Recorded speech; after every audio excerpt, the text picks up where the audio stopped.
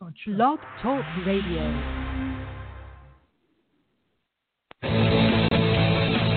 You're about to hear a revolution in talk radio, Liberty Talk Radio, where the critical thinking will defrag your mind of propaganda-ridden viruses induced by mass media news programming. No BS here, just the facts. And now we present to you America's quintessential iconoclastic anomaly. Wow. In talk radio, your host, Joe Cristiano. Welcome, everyone, to Liberty Talk Radio, America's libertarian voice, broadcasting from our studio in Tulsa, Oklahoma, to around the world. I'm your host, Joe Cristiano, and this is your antidote to popular talk radio. Folks, it's time for us to take back control of our government, now before this bureaucratic, oversized, and self-serving federal government starves us of our property, our freedom, our rights, and our liberty. But to do this, we must shed conventional thinking regarding our political structure. We need to be revolutionaries in thought, dissidents in action. Only after we recognize what our government is doing to our freedom and our Constitution will we start taking it back. And this program is just about that. Today, we're pleased and honored to have as our guest Andy Sutton. He's an economist. And we're going to be talking about government policy. And there's several government policies today, probably most of which annoy the heck out of most people. And we're going to see if we can make some sense of them and see what the solutions are. Okay, let's see if we can get them on the line here. Okay, Andy, there you are. Andy, thank you very much for being on our show today.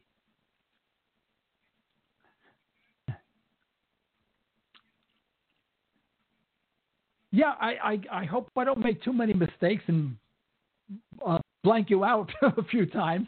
But Andy, you know, there's so much going on today. There's to be so many changes being made, but none of the changes, from my perspective, seem to be for the better. So much sounds good, but really runs kind of bad, I think, in my opinion. You know, we're supposed to be reducing our debt when we're increasing our debt. We're supposed to be reducing our spending, we're increasing our spending. There are so many things that we're doing wrong, and yet people are blindsided just by the fact that, you know, somehow someone's going to make America great again and everything's going to be fine. My major concern is our relationships with the other countries, and that we seem to be alienating not only countries that we had a poor relationship with, but even our allies or those that we've had very close relationships with.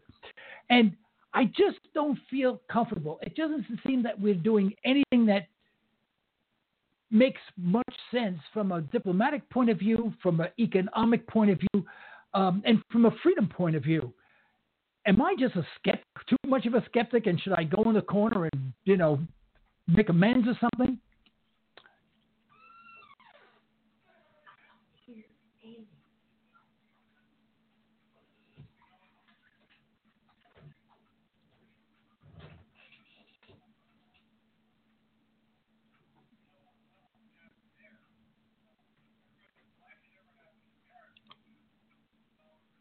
Is being pushed right onto that amount.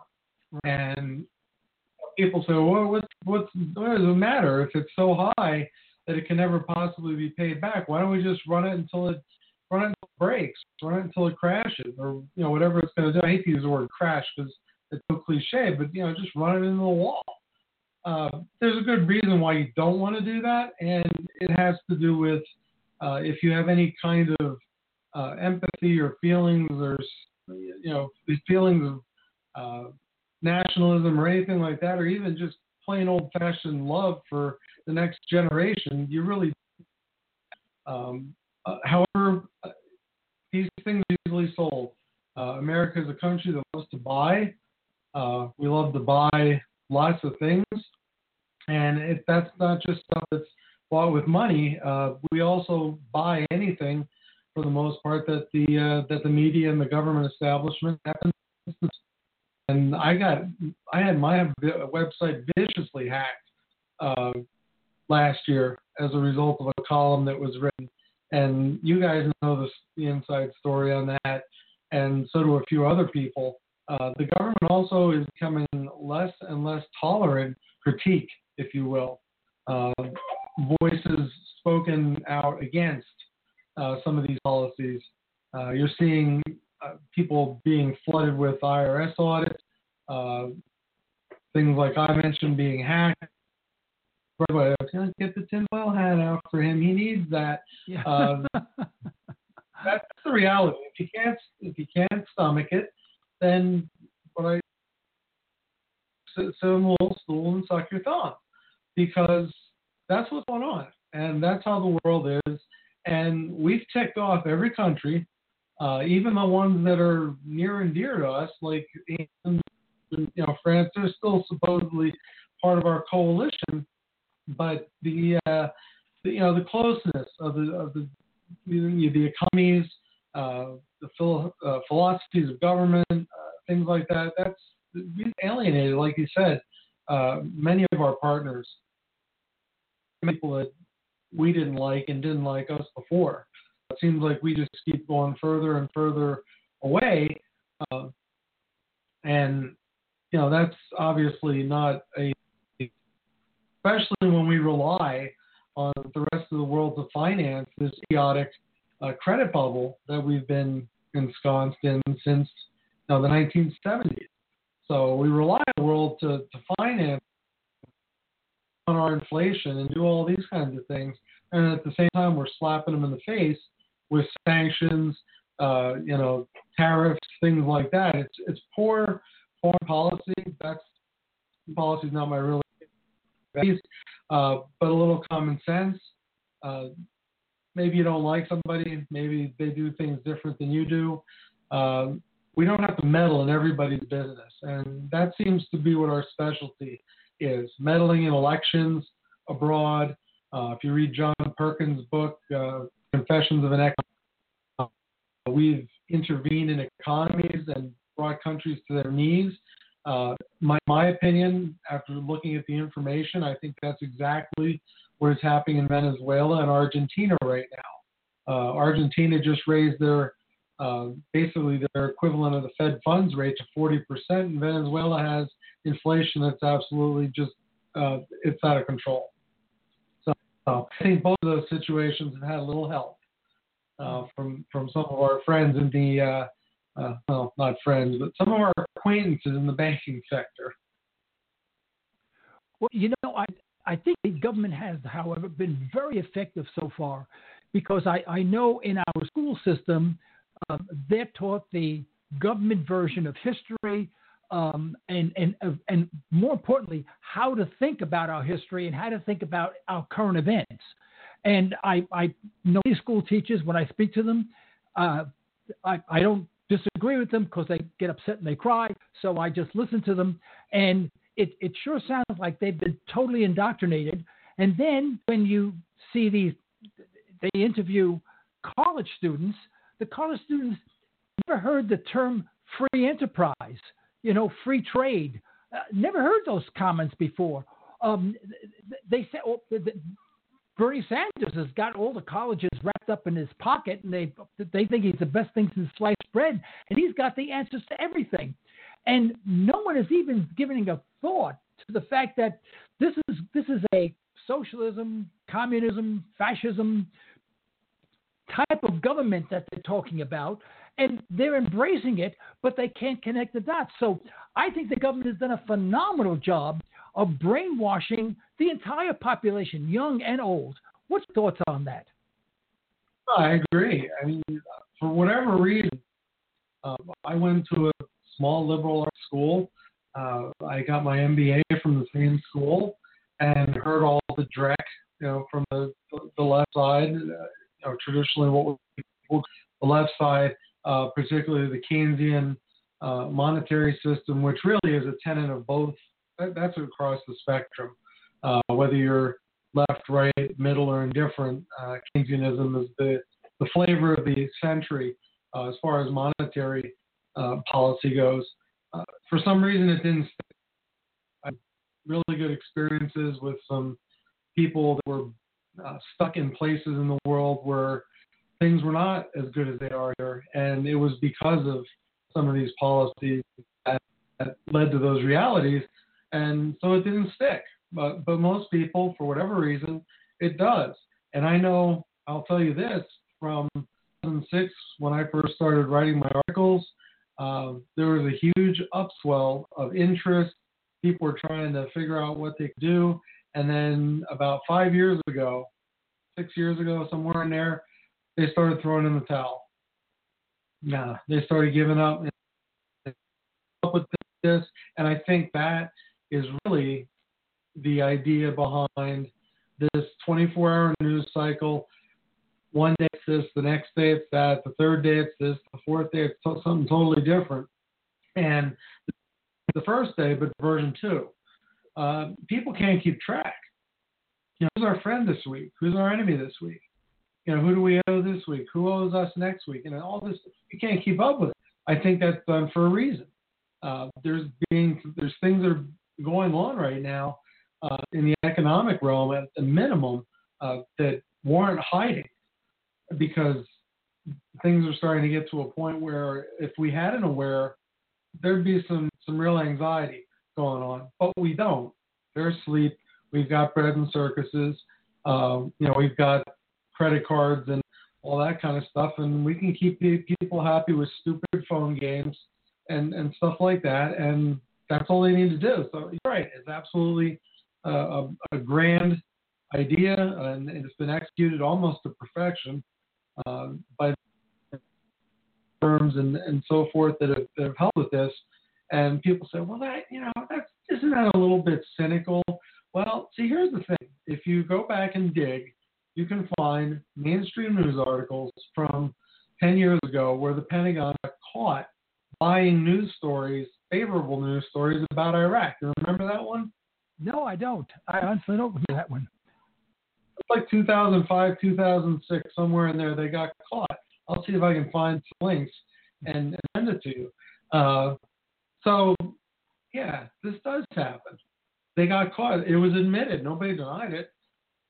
What I'm finding to be curious, I had somebody ask about a couple of months. It was a PDF that I had made. I sent the PDF to them, and they said, hey, none of these links work. And it was the one about the bail-ins.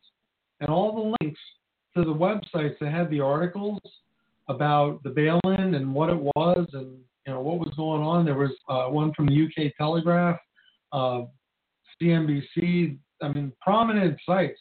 They were scrubbed. So if you see anything that you think is newsworthy, get yourself a screenshot or print it out right away, because if this stuff, twists the wrong way, they just get rid of it.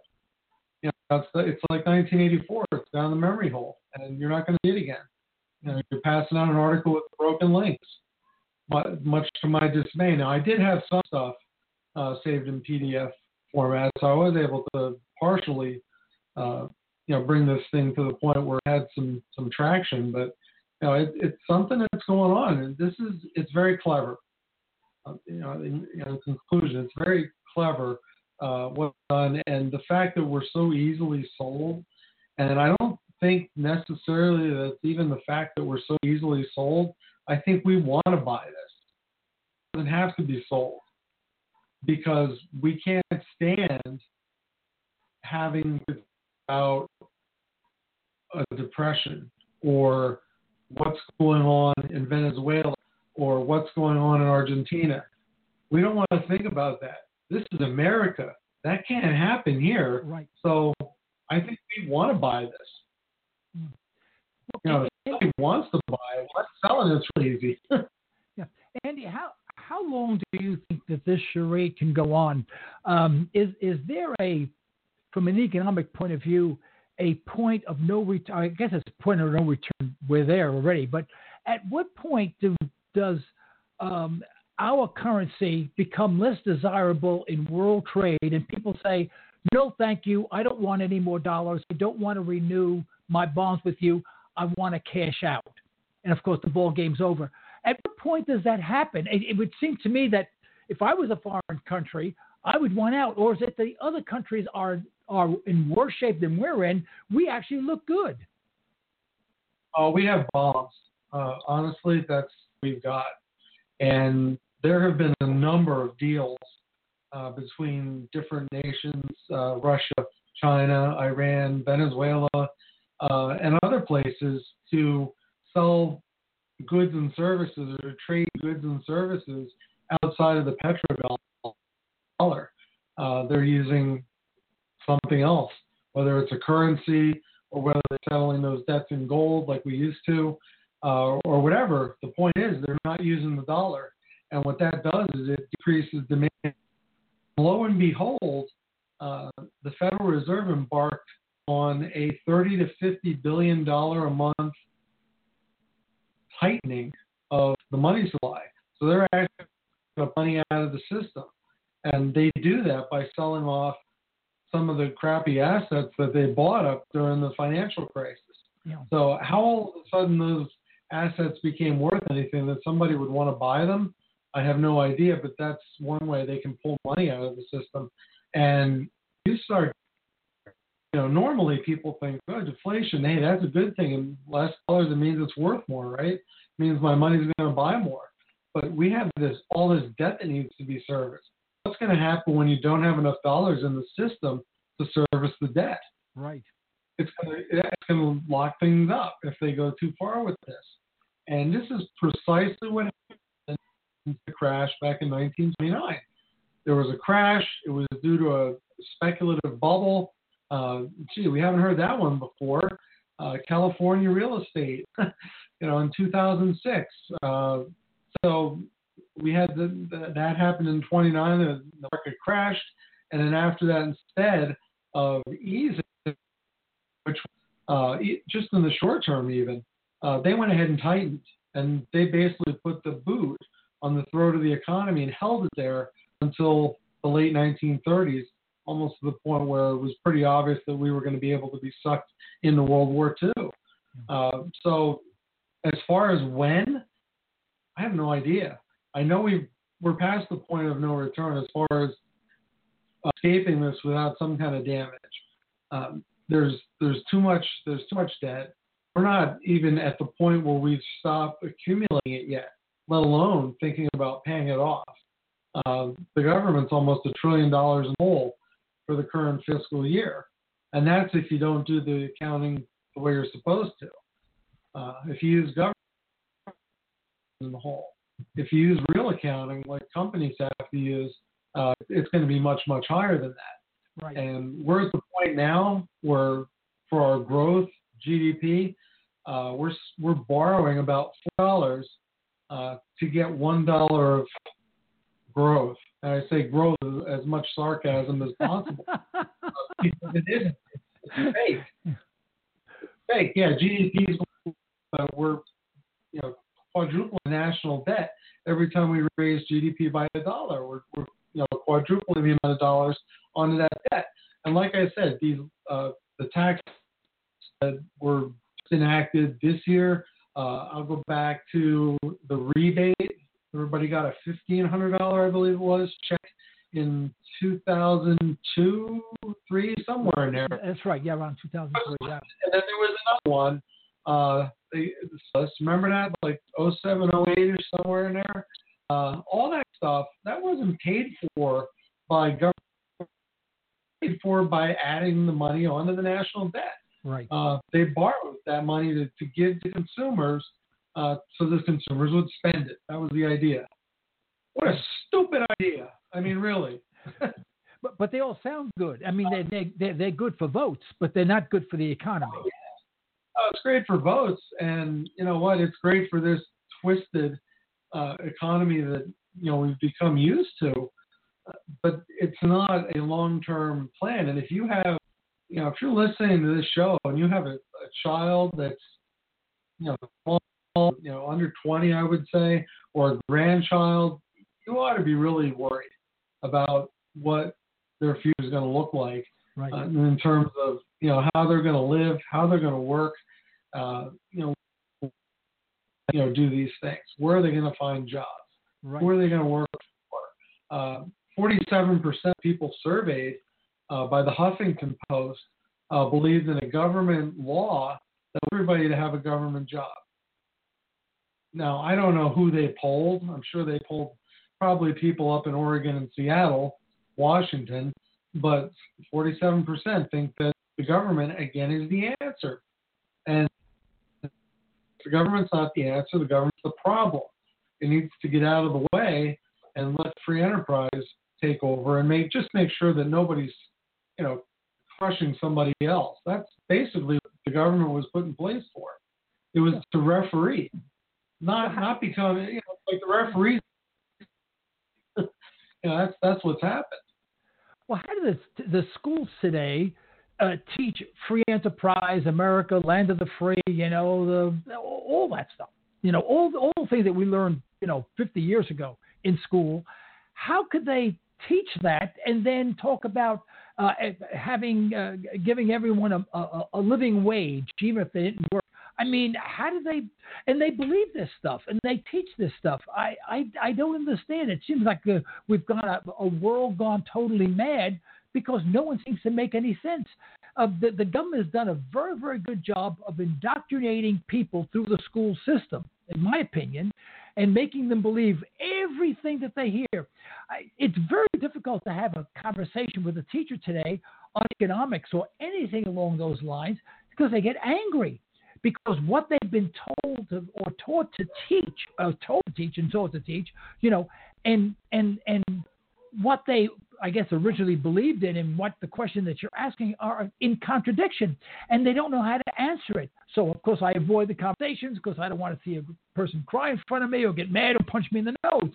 But they've done a phenomenally great job of indoctrinating people, college students, asking for, a minimum wage, whether they work or not. I mean, they're in college. Don't they think and say, where's the money going to come from? I mean, does no one thinks about anything? Well, and look at it this way.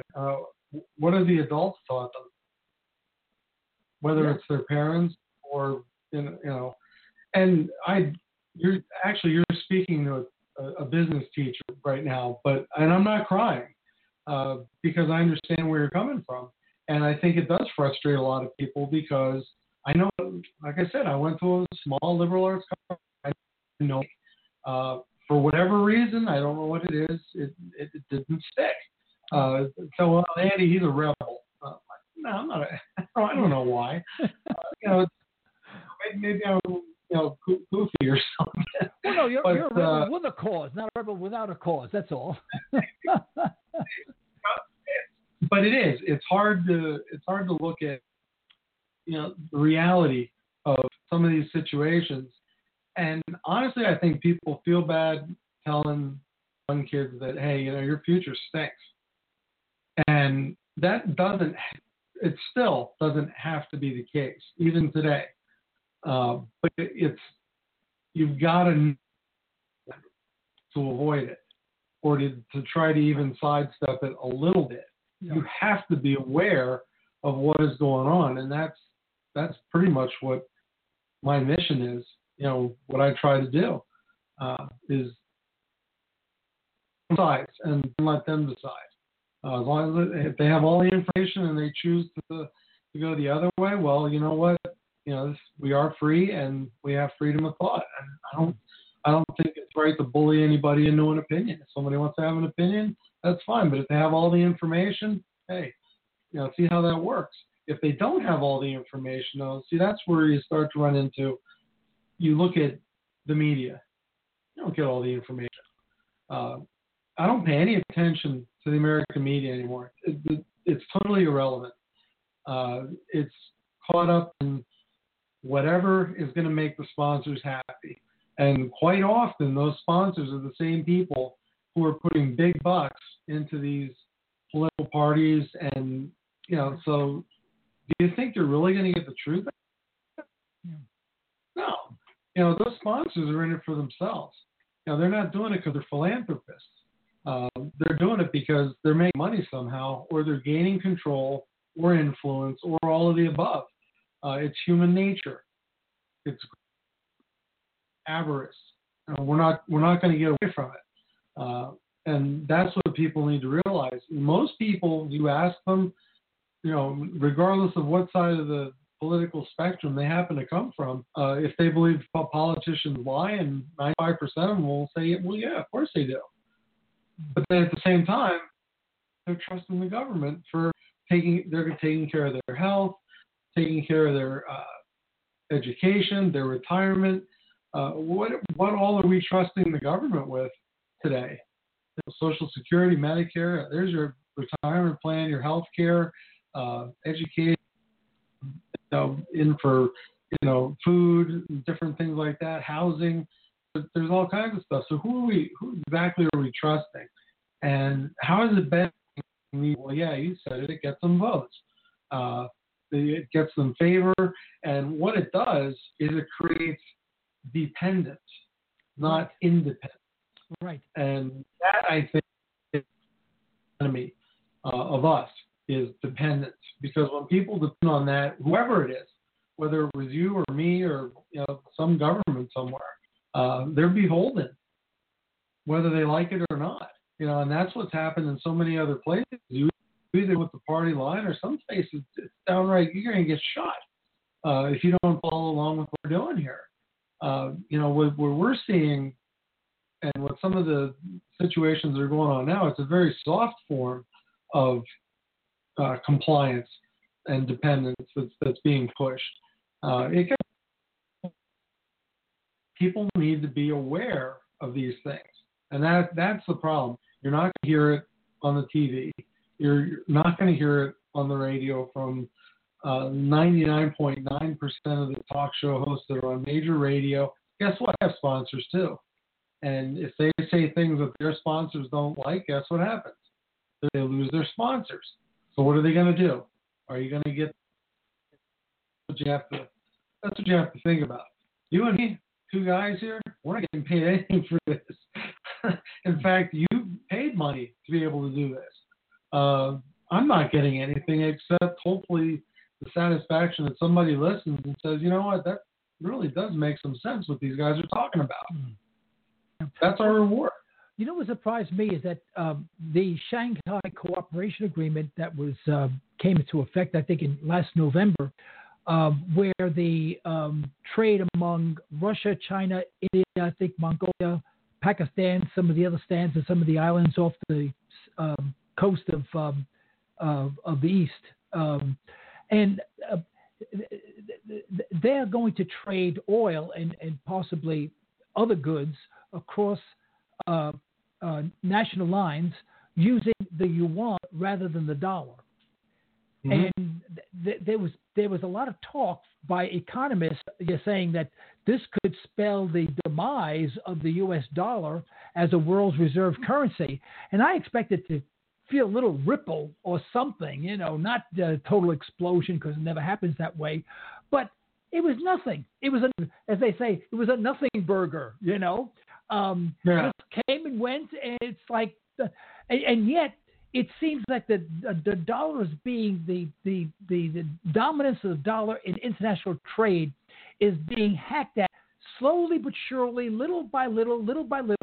And today's dollar it bears no resemblance to the dollar of 5 years ago or 10 years ago.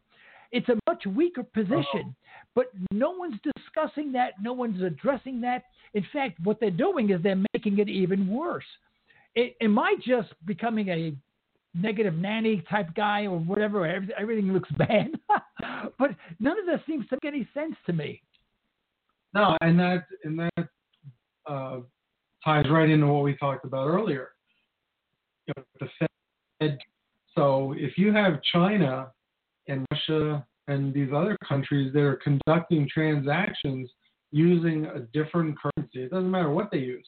They could use, sea salt or stones or whatever. They could use, tea leaves. As long as they're not using the dollar, what that does is it reduces the demand for dollars globally. Right. Now, if you have too much of something in the system, now the value really starts to tank.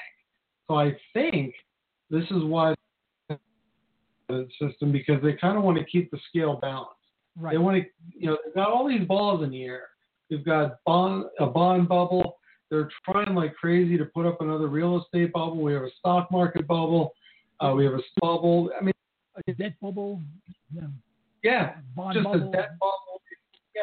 Yeah. And it's global too. It's global, and I think they're trying to keep the balls in the air as long as they can, and that's why they're doing this bit of tightening here, is because they don't want to see the dollar tank in terms of value internationally. They're trying to hold on to the standard, but the truth is that's not a standard. It's garbage. We abused it. We had a standard, and it was tied to gold, and it was a good standard, and then guess what? We abused it, and we lost the gold, and now we're using paper that's backed by the full faith and credit of an organization on a friggin' hot dog stand. Well, it just seems to me, and I'm not an economist, that the direction in which we're going is the wrong direction. I mean, you see the cliff, you're in the car, your foot's down on the accelerator, and you're saying, geez, I wonder what happens if I don't put my foot on the brake. Well, you know what's going to happen. And I don't understand this complacency by everyone. In fact, I go to sometimes business meetings and subjects, and I'll bring up, I say, well, what concerns me today is the amount of debt that we're racking up and the inability to service that debt. And there's a business people that go, why are you so negative? Negative? I'm just telling you what it is. Here's the number. I mean, at what point does this number alarm you? Oh, I try not to think that way. That's the answer. I try not to think that way. Well, if you take one more step and you fall off a cliff, does that mean that you take the other step because you don't want to think you're going to fall? You're going to fall and kill yourself. And it's amazing the number of people. And now, forget about young people. Young people are just so out of it. They have no idea. With rare exceptions, you find students. I go to the dog park, and I meet all sorts of people at the dog park. And every once in a while, I'll meet a student that's really sharp, knows what's going on, but it's rare. The rest, no idea whatsoever. Absolutely no. They have a clue of what's going on. And even the older people, when I say older people, I mean people in their 50s and 60s, don't have a clue what's going on. No, they won't either. See, the problem for those folks is they lived in such a soft period of American history that, the idea of a recession even doesn't faze them because they don't know what it looks like. I found, honestly, that the best audience to have are teenagers. If I play the inflation game with a bunch of teenagers, guess what? They understand it. Yeah. And they explain to me exactly why what I have said is happening. And, I'm priming them. They understand that. So you get to them, and even if that's the only seed that you get to plant in there, and they keep that, if that thing keeps going in their mind, they might start making decisions based on it and might start making observations and things like that. We have not taught. And I think if you ask your teacher friends, ask them when the last time was that America taught students to actually think. And they will probably agree with you that it has been a long time. And that is the problem. It's a real problem. That's the problem, right? It's very difficult to have a conversation with anyone about anything because they don't know. So what they wind up repeating what they've heard on television, and you say, now I'm stuck because they just said something that made absolutely no sense, and you can't tell a person made no sense. Did you hear that on Fox News or on MSNBC? I mean, you can't say that, so the conversation ends automatically. And I don't think I've ever been so negative about our society. Forget about the economics end of it, but the moral end of it, the logical end of it. I almost get depressed when I see movies of 50 years ago, 70 years ago, where people took individual responsibility for everything, where, parents were teaching their kids. They didn't rely on school, all these things. I go, whatever happened to this country? I guess it was taken over, slowly but surely turned into a socialistic society. Well, and you can see now people are celebrating Marx and what his principles were and what he stood for. I mean, he's the one who wrote the Communist Manifesto. Oh, I thought you were about Groucho. He's the only guy that I like, that. Well, yeah, funny man. But these a lot of people. I mean, they're talking about Karl Marx and the way to do things. And I guess for some people, if you have somebody else that's doing everything for you, well, that's what they like. That's the way they prefer to live. Yeah, but then you have the other group that's saying, you know what, leave me alone. I can figure this out for myself. Well, when the students are marching in the street asking for, these are college students, asking for everyone gets a livable wage, off the top and whatever. Where are the teachers? Why aren't the teachers saying, hey, Johnny, make it a subject of school. Have a debate about it. Say, where is the money going to come from?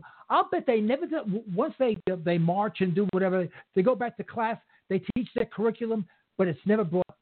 Because if it was brought up, someone has to ask a question, say, where does the money come from? Someone's got to answer that question, but they have to ask the question first. I suspect that question's not even being asked. Well, and you know why it's not being asked? Because for so long, we've just never worried about where it was coming from. I mean, you look at it. This country has had the last really, really big economic disruption. Maybe the 70s a little bit. So you take somebody, me, I'm 47. Somebody who's 57 would have been, 10, 12 years old when the embargoes of 73, 74 happened. But that was kind of a blip. 87, won't even remember that anymore. And that wasn't really a recession. That was more of a stock market situation. Nobody remembers long-term capital management. Nobody remembers the Latin American debt crisis. Nobody remembers the ruble crisis in 98. Some people remember the dot-com bubble, but even there, what was there to back us up during all those times now? Credit. We we've mostly lost our generation that has memory of the Great Depression. Yeah.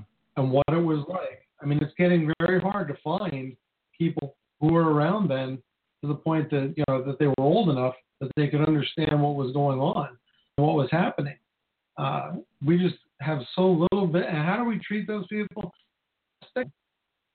No, we need, there's a national resource. We need to get every bit of wisdom we can out of people. And I was really happy a couple of weeks ago. The school that I'm at, they brought in a World War II veteran to share, what life was like, back during those days. And I think that's a good thing. I don't know what all the topics were that they discussed, but we're losing our chance to hear from these people. And we need to hear from these people because we're so out of touch. We just really believe that we have the chinks in our armor and we can do whatever we want, intervene wherever we want, print as much money as we want, borrow as much money as we want, and there's no consequences. Yeah. And if you're a consumer and you do it, it doesn't work. And then, you jump on the food stamp train or the welfare Section 8, whatever. You jump on the government dole. That is a career option now, sadly, for a lot of people. And then that's what they get from, at home, community, things like that. Right. Well, the system can't go on forever this way. There's going to be a meeting of the minds somewhere down the road. What I fear is that no matter where you are on the economic spectrum, it's going to be hell. I mean, it's just going to be. The United States is probably one of the worst places in the world to live. Many of the Peter Schiff and Harry Dent and those people, they all have places in Puerto Rico. I wonder why, And of course, the Dorado Beach on the North Shore. And quite frankly, that's getting to be awfully attractive. Although I don't want to move. I don't want to move out of the mainland. That's becoming very, very attractive because you're in a gated community. You're not relying on the federal government, You're you're still an American citizen, but you're sort of detached from what's going on in the mainland. It's getting very, very, very attractive to me. But how long do you think this can go? We only have a couple more minutes to go, by the way. We set up a 45-minute broadcast, by the way, because this is we're just getting started. We wanted to make sure the equipment was working. You're a guinea pig, by the way, Andy. So, but when do you think this whole system is going to eventually unravel? It's got to unravel at some point. You have a guess on that, or you have a suspicion?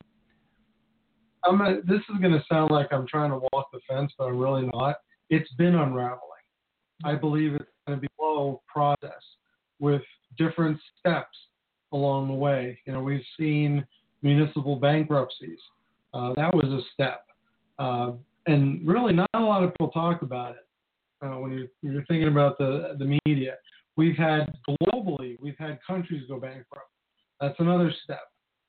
We've got this situation, with Treasury bond market bubble that is. We've got the situation with different countries chipping away at the dollar's reserve currency status with different agreements to not use dollars. Those are all steps along this road of unraveling. I don't believe it's going to be one big event. I believe it started in 1999 or 2000 or thereabouts. Some people would say it started back in 1971 when we went off the gold standard, and they would make a viable point. And some more people might even say, it was 1933 when the gold was called in, or it was 1913 when the Federal Reserve was created, and they would all have valid points. In the current era, I think 2000 is about when this thing really got rolling. You saw the consumer really start to struggle. That became normalized, and that's the important thing to remember. Back in the 70s, I remember when I was growing up, if we didn't have money, we ate tomato sandwiches. My dad worked in the steel mill. If the steel mill was slow for whatever reason, they didn't go on vacation. Yeah. And then what happened over a period of about 20, 25 years, the idea of carrying debt became normalized. Government wanted people to carry debt, so they actually give you an income tax deduction. You can deduct the interest that you pay on that debt. Right. So that was kind of an initiative, and a lot of financial advisors even were saying to people, well, it's good to have some debt. Since when? Why? I avoid debt like the plague. I mean, I'm old-fashioned. Debt to me is a sickness. Yeah. I mean, that's you and I are cut from the same cloth, even though we're a generation, half a generation anyway, apart. I'm only 35 years old, Andy. I mean, I'm still young. I think I'm.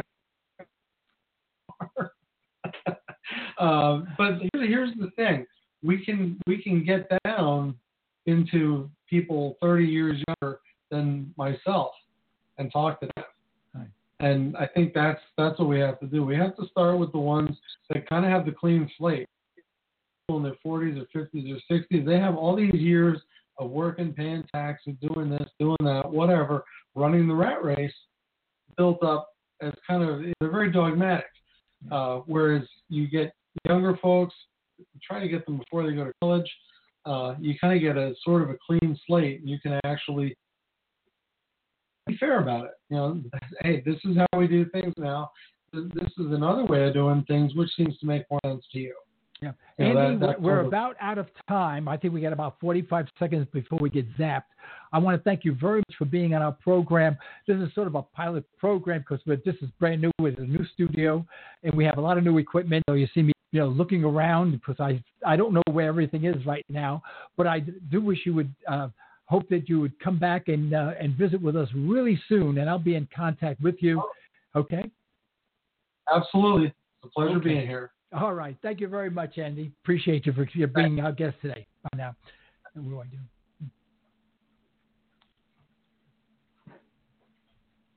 Mm-hmm. There we go. Okay. All right, folks. This is the end of today's broadcast. We'd like to thank our sponsors for the financial support, and we'd like to thank you for listening in. You can further the cause of liberty by recommending this program to your friends, and let's hear from you. Our email address is comments@libertytalkradio.com. Remember, as my wife would say, you're either allowing your liberties to be taken away or you're striving to protect them. Unfortunately, there is no middle ground. Until next time, this is Joe Cristiano. If you've been listening to Liberty, stay tuned.